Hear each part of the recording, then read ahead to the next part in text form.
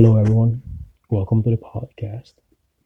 In this podcast, we're going to talk about election integrity and what it has to do with it and what it has to do with a better America. Um, on Sunday, I believe, or Saturday, the President of the United States had a phone call with the Secretary of State, and this was before the runoff election between Raphael Warnock and Kelly Loeffler and David Perdue and John Ossoff.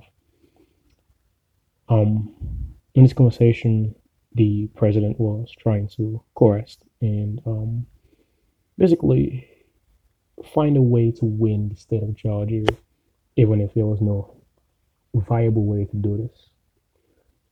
And if that's not what he was trying to do, then the second thing would be he was trying to sow doubts in the heart of the voters. So therefore, they can still see him as a winner. So, some of my quotes will be from the conversation between the president and the Secretary of State, Brad Raffensperger. My quotes are direct quotes. I did write them down after listening to the hour plus long conversation because I did not want to listen to sound bites and get pundits. I wanted to get a full picture of what was going on. And I strongly encourage after everyone talking, after listening to me, that people go listen to the whole audio and see what they make of it. And to set up a primer for this, it looks like people started as just a regular phone call. Oh, the president called the Secretary of State, he could have a conversation. And here's why that's not what's happening, or that is not what happened, and why there's a different way to look at this. In a conversation, the president said, and I quote, "What's the difference between two votes and 500,000 votes?" Basically, he's saying, "Hey, I can win by just two votes. Is there anything you can do to make that happen? I need 11,000 votes," the president says. "Give me a break. I need 11,000 votes. Give me a break," the president says. And the reason why this isn't normal is the president of the United States is having a conversation with the Secretary of State, who is an elected Republican in the state of Georgia, and the president is also a Republican. So he's having a conversation with someone within his own party, trying to have a conversation on what can I do to be victorious in this state, in the sense of what can you do for me to make sure that I'm victorious in this state. And some people may see that as normal. Some people may say it's just expected, but it's not.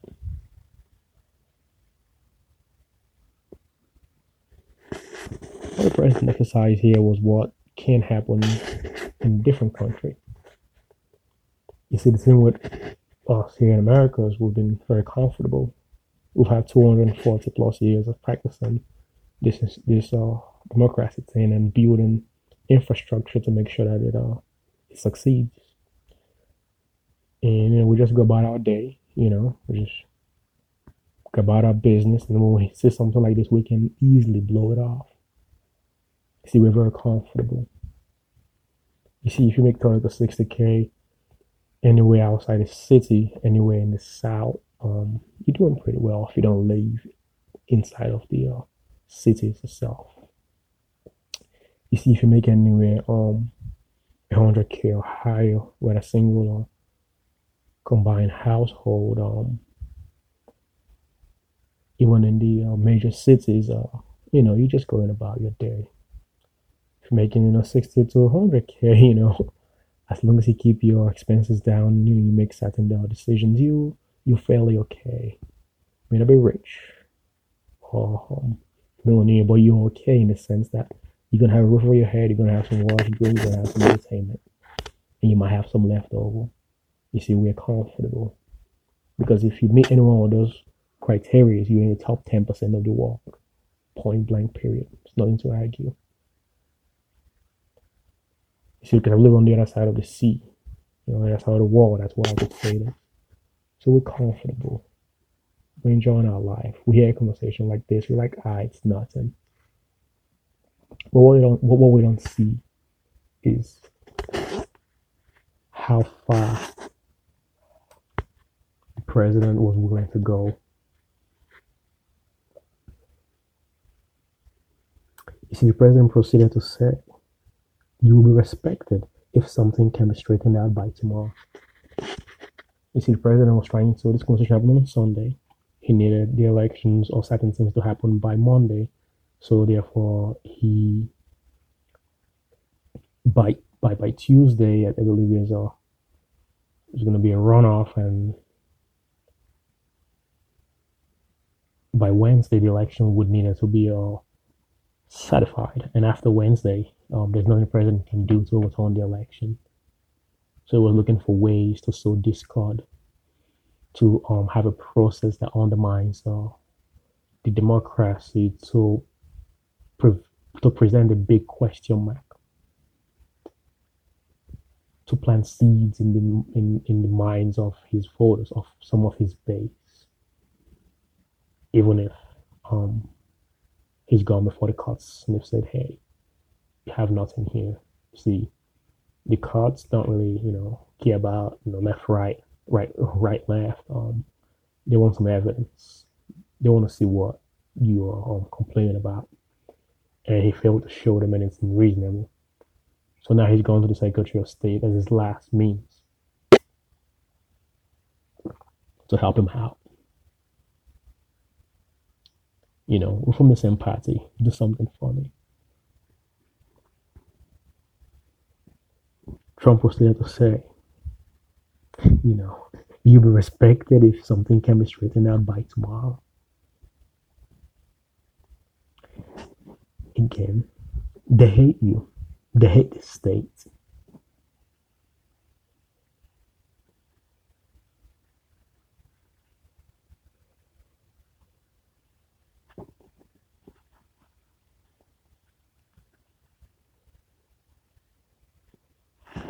I think it's dangerous stuff. You have to find his votes. It's criminal. It's criminal, the president.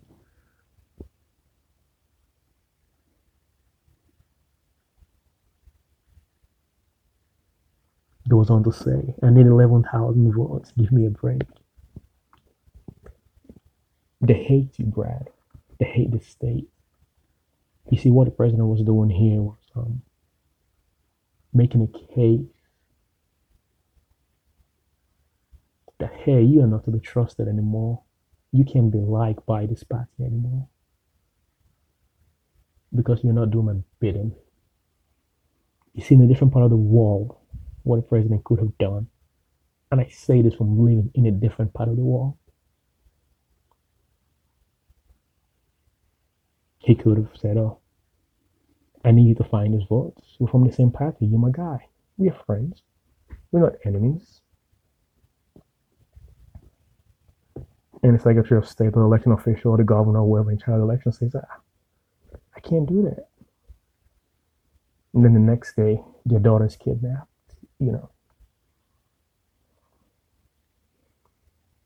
Or their uncle is on the newspaper, he was robbed, in quotes, shot dead. You see, I'm a little hesitant to make these examples because I know that's not where we are. But you see, the reason the president of the United States cannot say that is he actually will break the law. He most likely will be impeached, possibly jailed. Because, it took 240 years to build this thing, to make this democracy work for us. And that's why one man cannot come in 3.5 or 4 years to destroy this thing. But I guarantee you that Whether he knew it consciously or unconsciously, he was trying. He was using those same tactics as others on the other side of the world would use. And it's evident to me that the people that support him are, in fact, living way too comfortably, driving around. They can pick up the phone and call 911 and they're good. There's an emergency room somewhere. For the most part, they're actually in the top 10, if not in the top 5% of the world, so therefore they've gotten so comfortable. So therefore they see this, they hear this, and they find it to be normal. They say, oh, it's just a conversation with Secretary of State, what's wrong with it? It's a comment that I read over and over.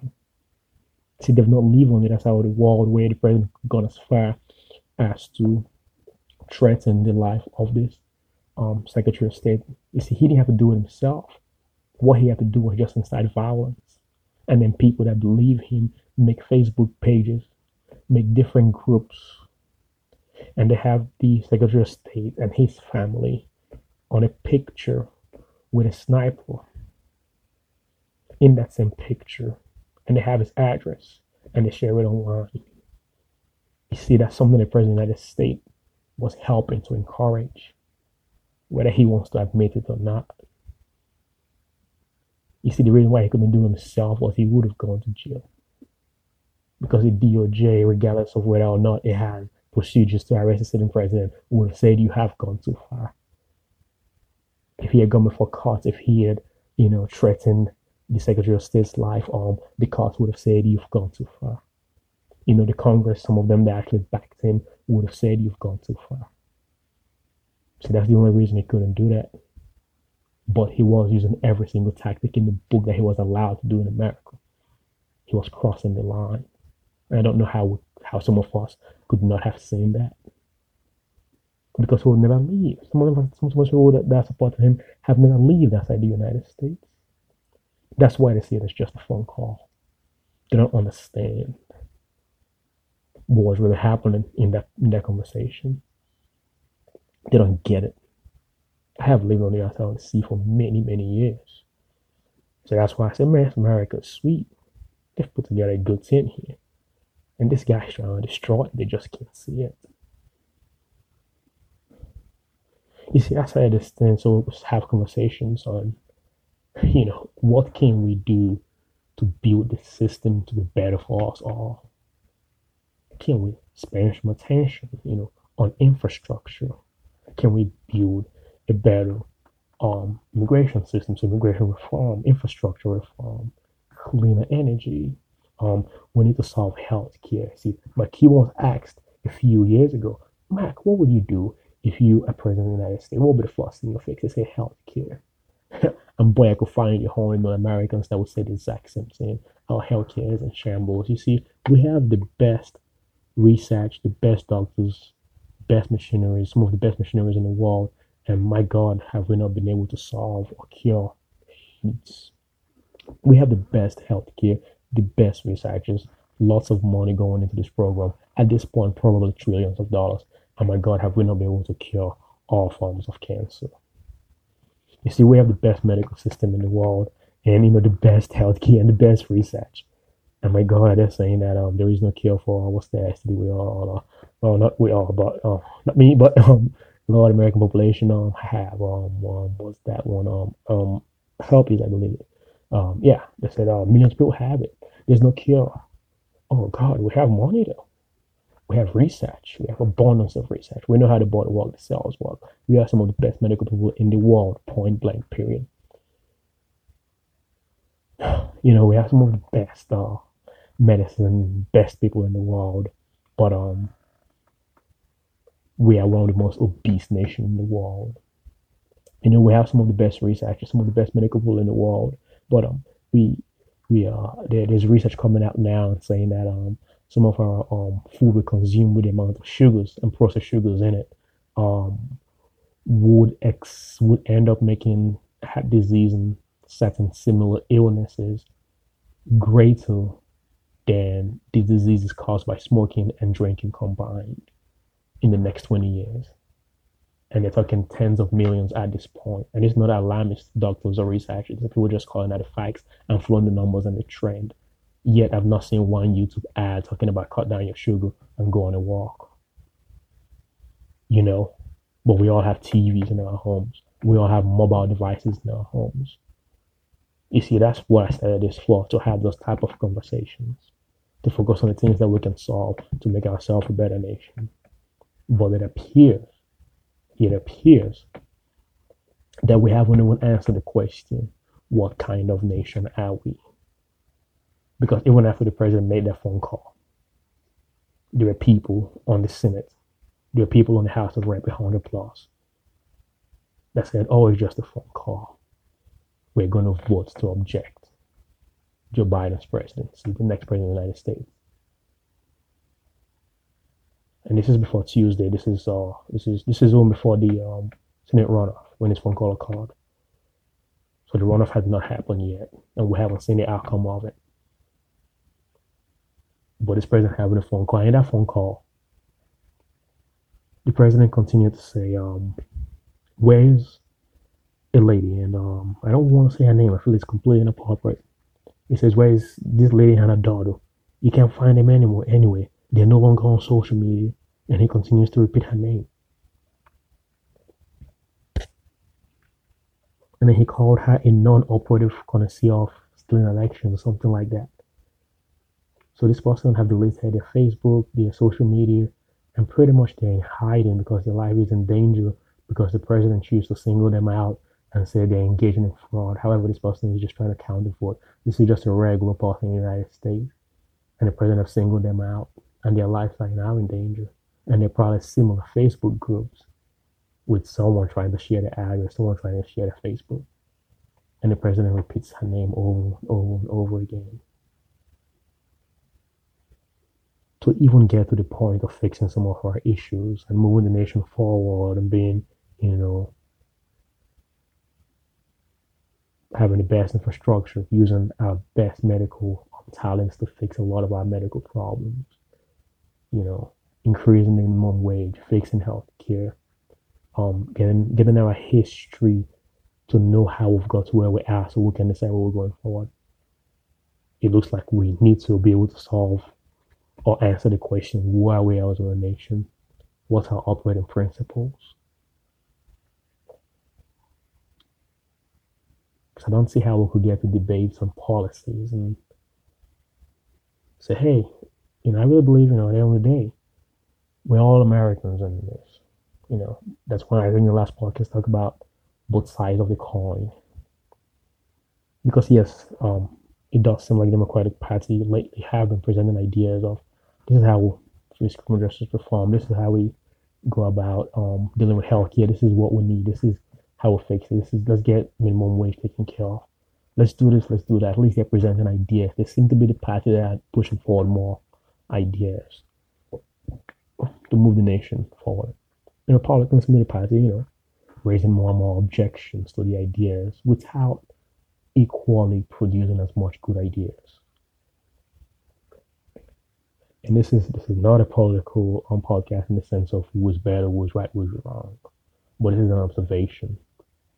By the end of the day, I think we're all Americans, we're all in this. That's why I refer to Republicans on one side of the coin and Democrats on the other side of the coin. But it's one coin, and the coin is the United States of America. But to even get to having this conversation, still even see the Republicans can catch up and begin to present their own good ideas. We need to be able to condemn these behaviors. We need to not be too comfortable to where the president is having these phone calls and we're saying it's just a phone call. Because you see in different parts of the sea, he would have been able to coerce the Secretary of State and change the outcome of the election and disenfranchise millions of people. You see, that's a path to dictatorship. Now the system is built such that he'll be removed from power if things did escalate that far. But he did push the line as far as he could have inside of the United States. That's what I want people to be able to see. That's what he was doing in that phone call, nothing else, no matter what anyone tries to say. And that's from living on both sides of the sea. So, governance and presidents and heads of states or coerced people to their will. He just did what he could do on American soil. He even had his lawyers on the phone while having this conversation, saying they hate your state. He's using words. He's using the words that can work, because he can't flat out say, "I'm going to arrest you. I'm coming after you." You see, he was short of saying that. He wanted to say that, but he can't, and he knew that. And after the phone call, the senator from Georgia, David Perdue, says, "Oh, I can't believe the Secretary of State records a conversation with the president is a private call." No, no, no, no, Mr. Perdue. You see, that's where you get wrong. If you listen to the whole conversation, you could have also said, "I understand his loss. I understand he's upset with losing, but this is Georgia. We do what we do here because we're a sovereign state. You see the separation of powers. So I understand the president's upsetness, but I cannot fully condone his behavior." But he took the other side of this conversation. We can't trust such people as leaders. That's the problem.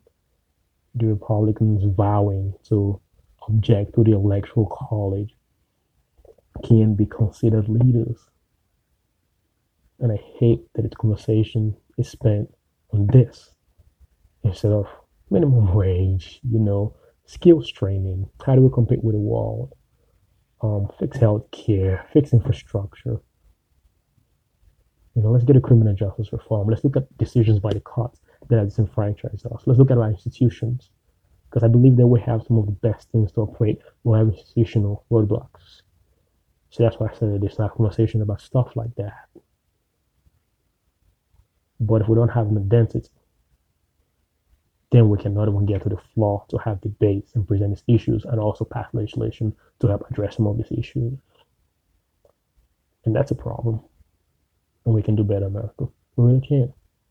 So, if you've been supporting the president and you cheer him on, it looks like this phone call has to be a wake-up call. Yeah, it has to be if you care just a tiny bit about America.